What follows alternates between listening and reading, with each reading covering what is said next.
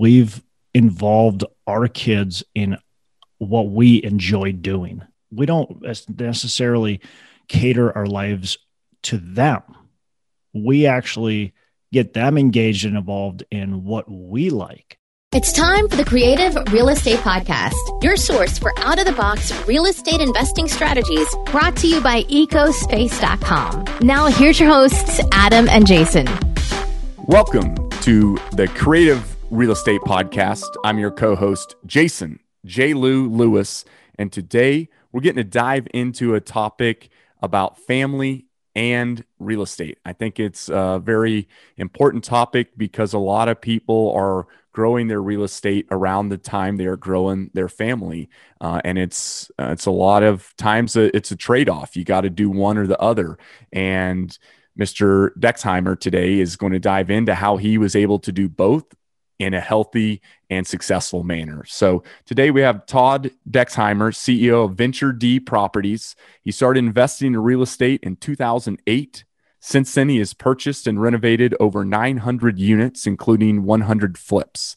He has a current portfolio of $45 million in multifamily and senior housing assets, and his focus today is on syndicating value-add multifamily in emerging markets, as well as coaching to inspire other investors to be able to do the same. Todd, welcome on the show. Yeah, well, thanks for having me on. I appreciate it. Yeah, you're up north. It's I like to kind of normally do these where they're evergreen and we're not talking, weather or timing or events and stuff, but it's cold up there right now. So it's we every year we get a week or two and sometimes more of like -20, -30, 60 below wind chill, that type of stuff. So, hey, it's Minnesota. That's just what you get. You gotta deal with it. Yeah. That's right now there are a lot of different places that are having a little cold snap. So it's interesting to see how different people are handling it. So I've seen some good memes from my fellow friends up north, kind of making fun of some of the people down south, the different, Texas doing this while Minnesotans are, and they'll have like a funny photo or something. They're out ice fishing in their trunks, swim trunks or something like that. So it's practically true though. Yeah. So then Texans are down there in a parka and it's just a light layer of snow, on the ground or something. So it was -9 below with about I think it was 18 degree, -18 degree wind chill. And I went for a 5-mile run. So that's just, there you go. How it is. And I didn't have a jacket on either. Well, you're used to it. I think this goes into real estate. You adapt. And I think you're talking about emerging markets. You're talking about different asset classes and fix and flips and this and that. And you emerge. And, normally the question is, how did you get into real estate? But I think today we're going to maybe dive in a little bit of that, but it's also when you got started was around the time that you started your family. So talking about kind of merging and growing and adapting, you had to adapt to both a growing family and trying to grow a portfolio all at the same time. So let's start off with just how did that kind of come about? Yeah, 100%. I mean, I wanted to, I got in the real estate game, and at pretty much the same time, fairly shortly after we started our family. And it was that timing planned, or was it just the kind of happenstance of? Yeah, just happened. I mean, we planned on having a kid, but it just happened to be the two were starting together. I was starting this new business basically and starting a new family, and it was interesting times. And we started. So when we first started our family, we were actually living in a house that was foreclosure and that we were doing a major renovation. And so since my kids, I've got 2 kids now, since my kids have been born, that's all they've known is living in these houses that we buy that are foreclosures, and we renovate them while we're living in them. And so we started the very first house my daughter was born in. That was the scenario. And then the second house that my son was born in, that was exactly the same thing. We just bought that, and then he was born, and we were ripping down walls and doing all that kind of stuff. And we've got videos of, my 2-year-old with pry bars, trying to peel tile off the floor and taking hammers to stuff. And it's good times, but it's been a journey and it's been fun. My wife and I joke, like, we should have filmed all this and like put it on one of these reality TV shows. It's well, maybe the child services seeing a 2-year-old in a pry bar, might have, there's a lot of kind of bipolar views on the world right now. So you're going to get the good old, I was a Kansas farm kid. You get the Kansas farm dad. He's like, yeah, way to go, Todd. And then you get maybe some other person who's calling child services on you.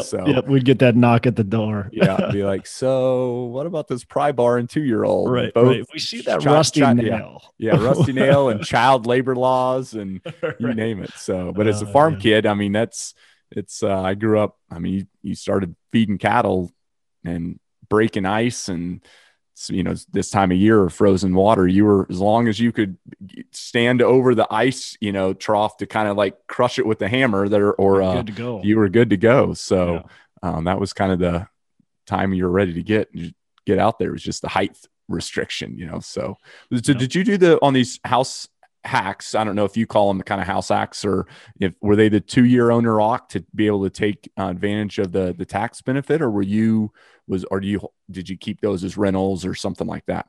No, we would buy, fix them up and get out. So every time it got to a point where my wife really liked the house, it was time to go. Yeah, because that meant some other wife would show up and fall in love with it as well. I tell people that. I think that's it's a good indicator. When you start to fall for it, that's the time to go, because others will as well. The house we're currently living in, the last thing we have to do is remodel the master bathroom. And we are just meeting with the interior designer to get ideas on that whole setup. And she says, "Oh, is this the house you guys are going to stay in?" And my wife looks at her and says, "No. When this is done, he's going to be looking for another house. I can promise you that." And she's accurate. Yeah.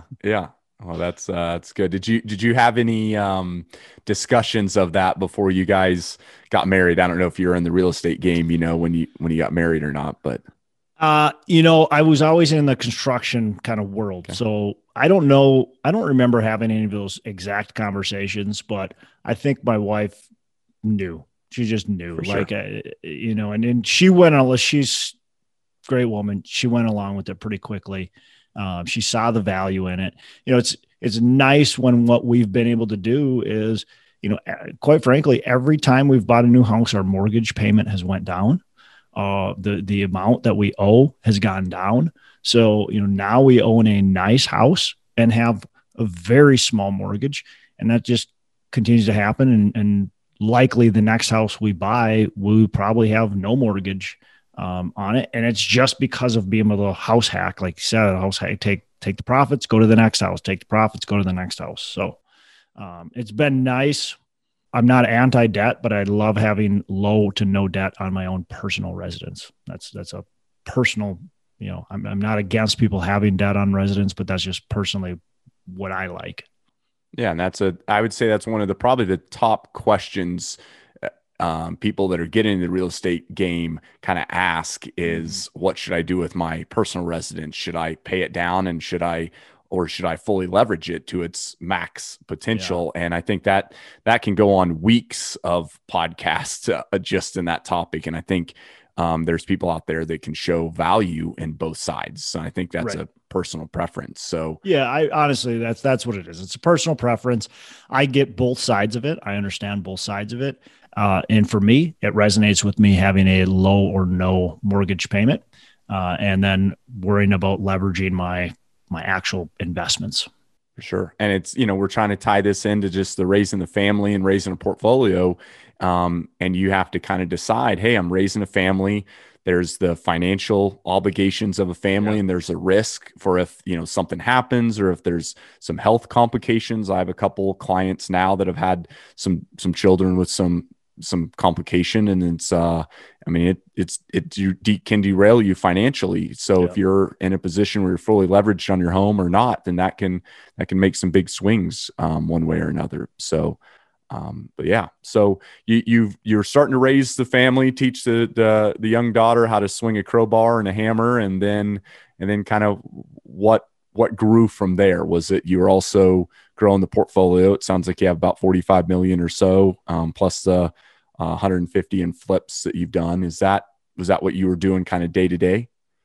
Yeah, I mean, I started out as a high school shop teacher. When I first started, I was teaching, wood tech and metals and that type of stuff, and doing the portfolio on the side, trying to get the real estate done on the side. And honestly, when I first started this business, I was not probably spending enough time with my daughter that was born. I was working really hard and spending too much time on that.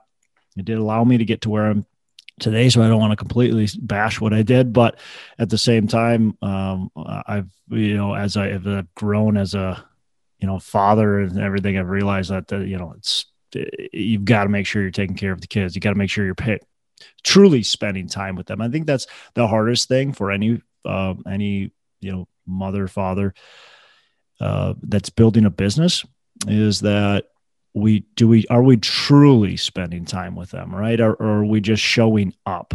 Are we there and we're, sidetracked? We're on our phone.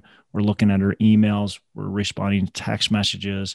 We're going back into the office while we're supposed to be spending time with our kids? Or are we actually truly engaged, truly focused, not being distracted, like shut it off and go? And I struggle with that. I think any entrepreneur is probably going to struggle with that. I struggle with that myself.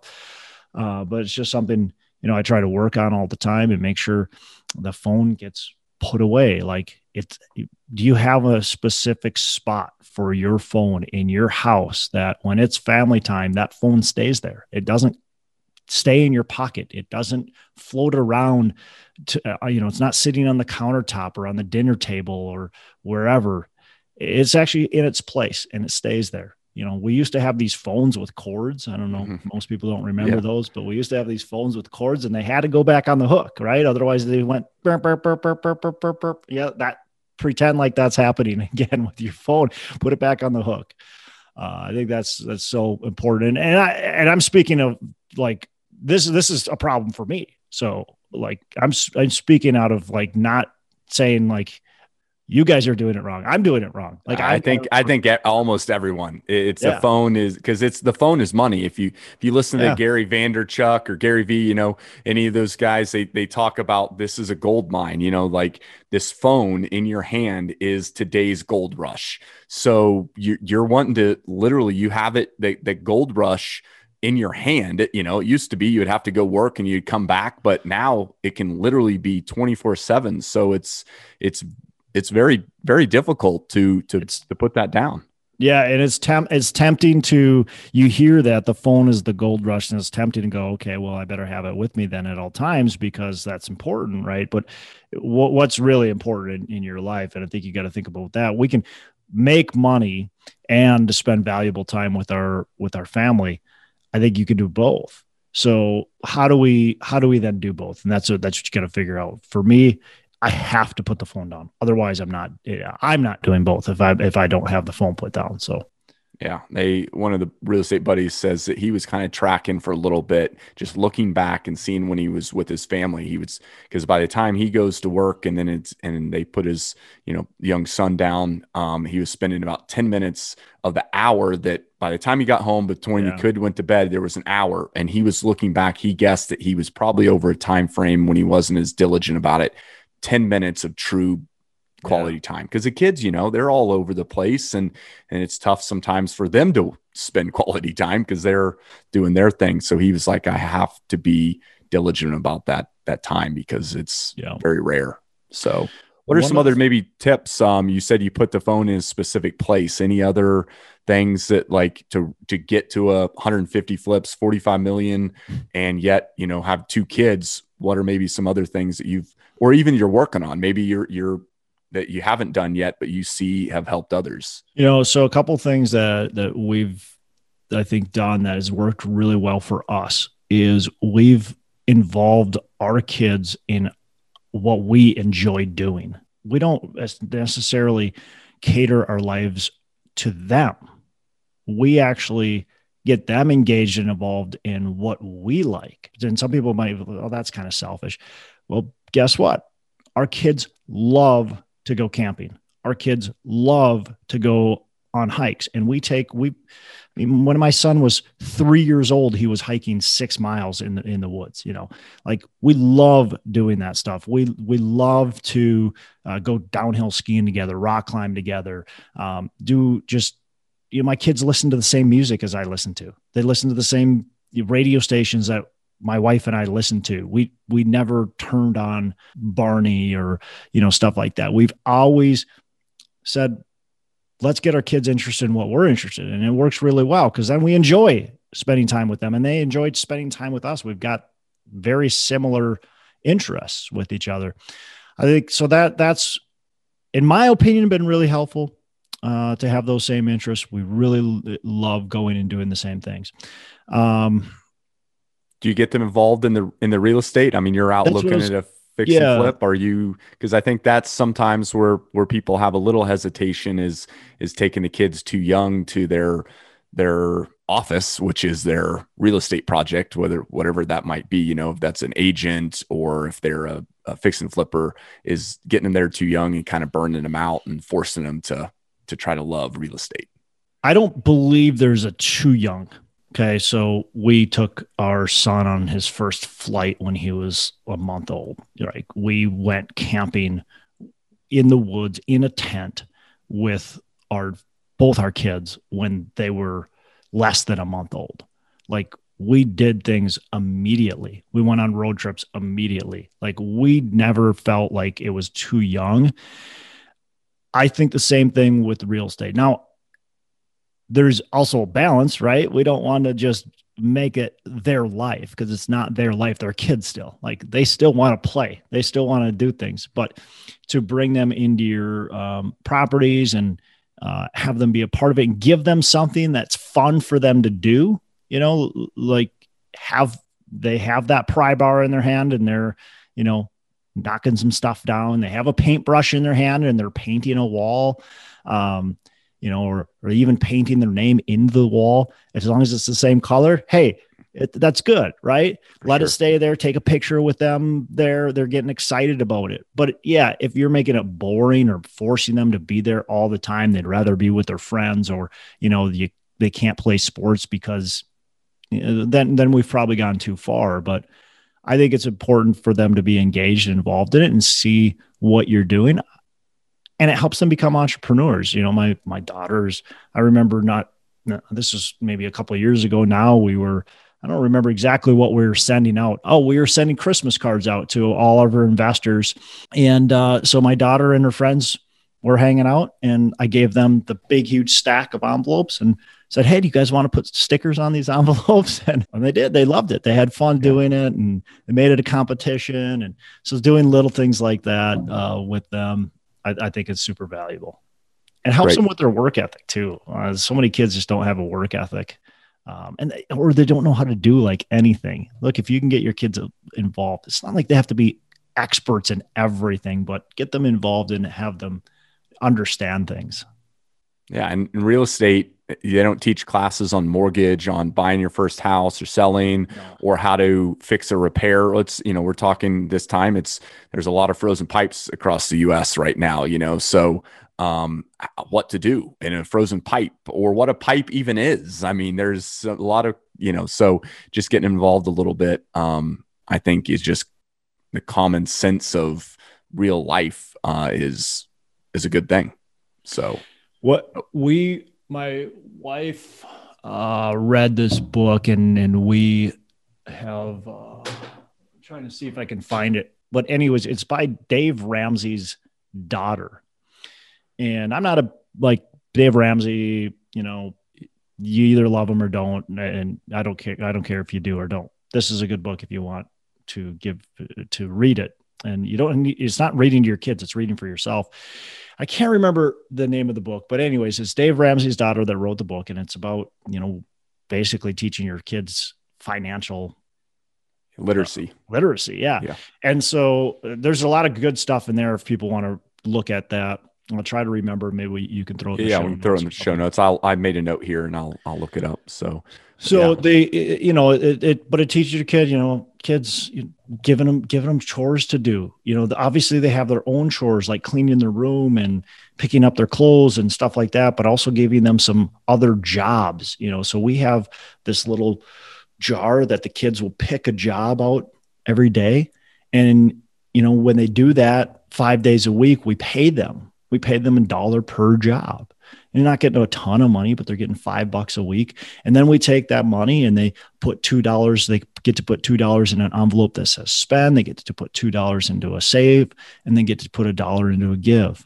And so they take, and then we actually have them give. And right now, we've got some money that we're wanting to give away, and we're getting our kids involved in that process. Like, they're choosing the charity that we're giving.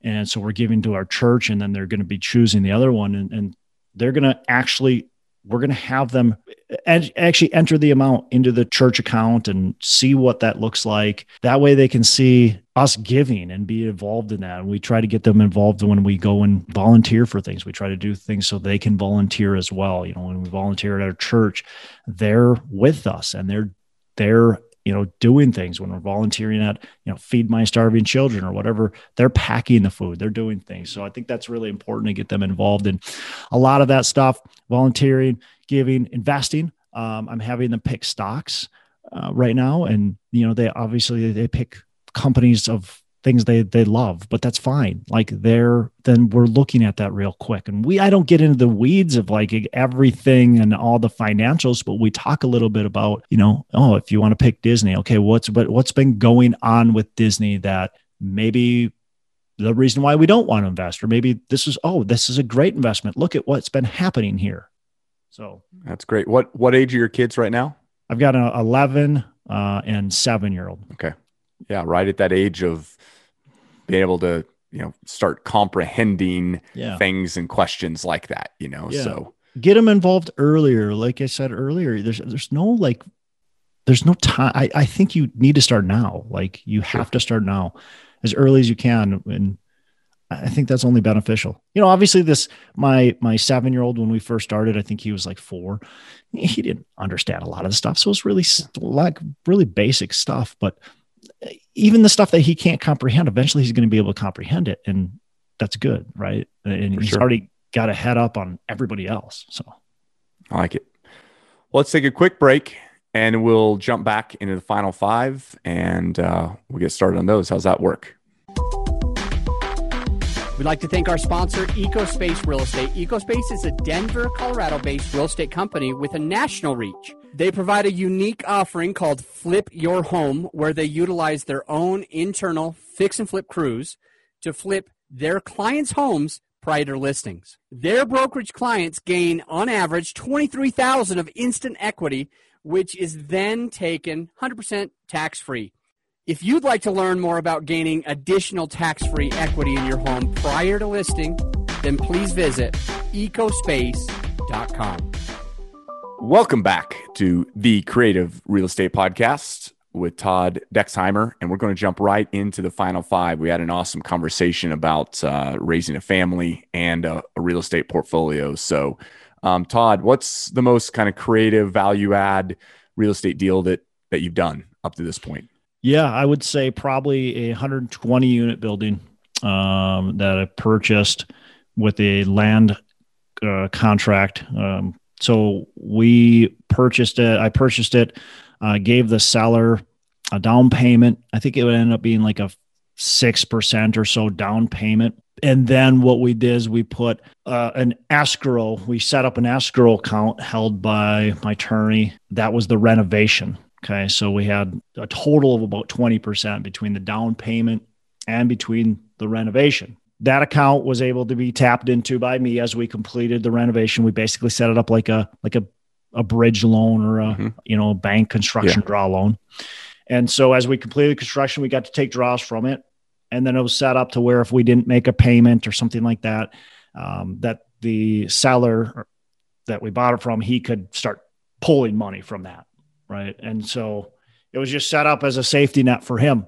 And we were improving the property. So as we were improving the property, we were improving the value. That was the idea. And it was just kind of a way for us to get in with a lot less money down. That's great. And do you still own that, or did you sell that? I still own it today. I might not own it tomorrow. Oh, as long as it closes. Okay. Well, we'll have to do a follow-up and hear how that goes. So well, that's good. So where do you kind of see yourself in 5 years, and kind of where do you see the market at that point? Just something maybe specific about where the market stands, something's happening, opportunities or such. So that kind of like 3 to 5 year looking out there. Man, well, first I'll start with where do I see myself? I see our company continue to grow, continue to add value. We're trying to take and put a lot of value back into the market. So the main goal of everything I do is to try to add a lot of value to the people that I'm affecting. So my residents and my staff.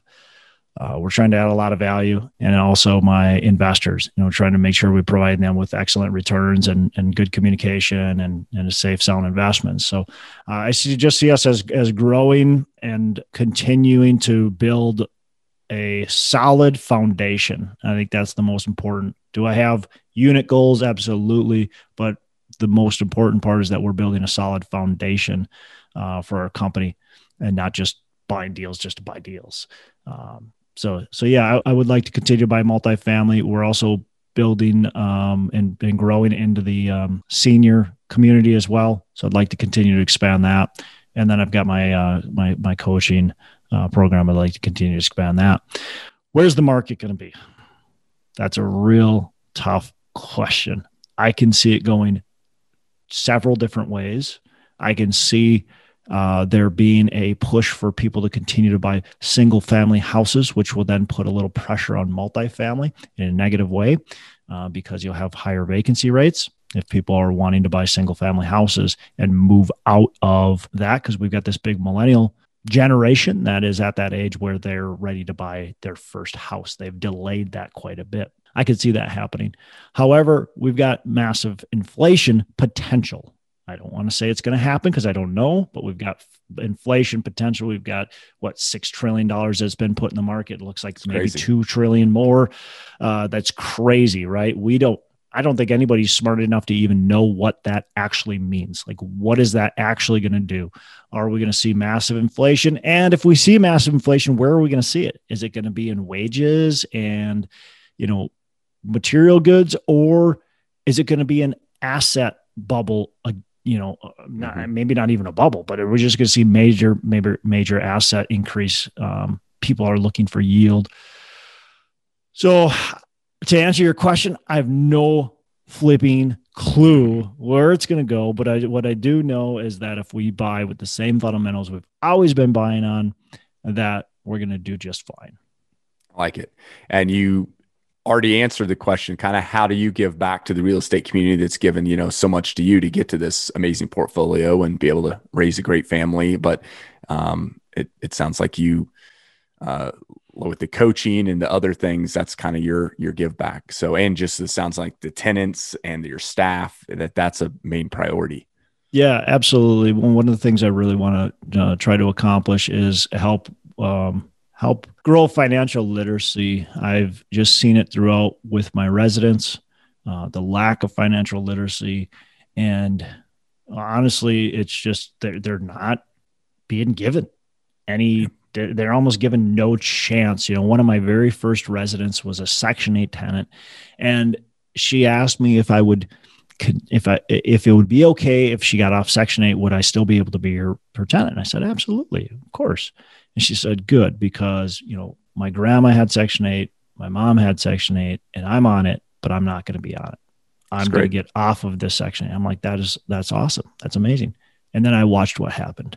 And I don't know what's going on with her now because she's not my resident anymore, but for many years she was, and she never was able to get off Section 8 because every time she tried, something got in the way.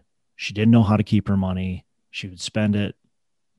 It was just this cycle, this circle that she was just stuck in it. And so I want to help other people get to that point where they can actually get out of that prison Yeah. Right. And I think that ties into kind of our topic of the podcast today is investing with family, growing a portfolio with a growing family. And here you just highlighted that she did the opposite with their family for generations, that they were not growing a portfolio while growing a family. And that just kind of compounded. So the power of that, both in a positive way and a negative way as well. So yeah, and you hope that she was able to figure it out, and now she's been able to teach her kids, and everything is going to change within that family dynamic. But the odds are stacked against them, honestly, for sure. And I want to help try to change that, so the odds can at least let's have a chance. Okay, let's have a better chance. I like it. Well, what's the best way? We'll throw it in the show notes. What's the best way for people to reach out to you if they want to maybe ask some questions or, maybe invest? Reach out to you of some sort. So and we'll throw that in the notes, any preferred method. Yeah. So anybody can reach out to me, social media, it's Todd Dexheimer. I'm sure there's not two of me. So you can reach out to me on social media. I'm mostly on Facebook and LinkedIn. Otherwise, my website, venturedproperties.com. I've got a free kind of ebook that anybody can look at, listen to, or look at and read. And definitely happy to have a conversation with investing or anything else, coaching or anything. I've got a Coach It With Dex is my website, coachwithdex.com, or Venture D Properties. They can find anything at venturedproperties.com. That's kind of a catch-all. And like I said, there's that free ebook there too. Excellent. We really appreciate you diving in, providing some true value add, and we look forward to having you on in a year or two and seeing how the deal, if it got wrapped up, but also seeing how the kids have got more involved in the real estate game and maybe even get some more tips to share at that point as well. So excellent. Well, thanks for having me on. I really appreciate it. Excellent. All right. Well, listeners, as always, until next time, think outside the box. Thank you so much for listening to the Creative Real Estate Podcast. And if you got value from this episode of the podcast, please take the time to leave us a rating and review on iTunes. Give us a written rating and a review. We'd really, really appreciate it. I'm going to let you go, but until next time, think outside the box.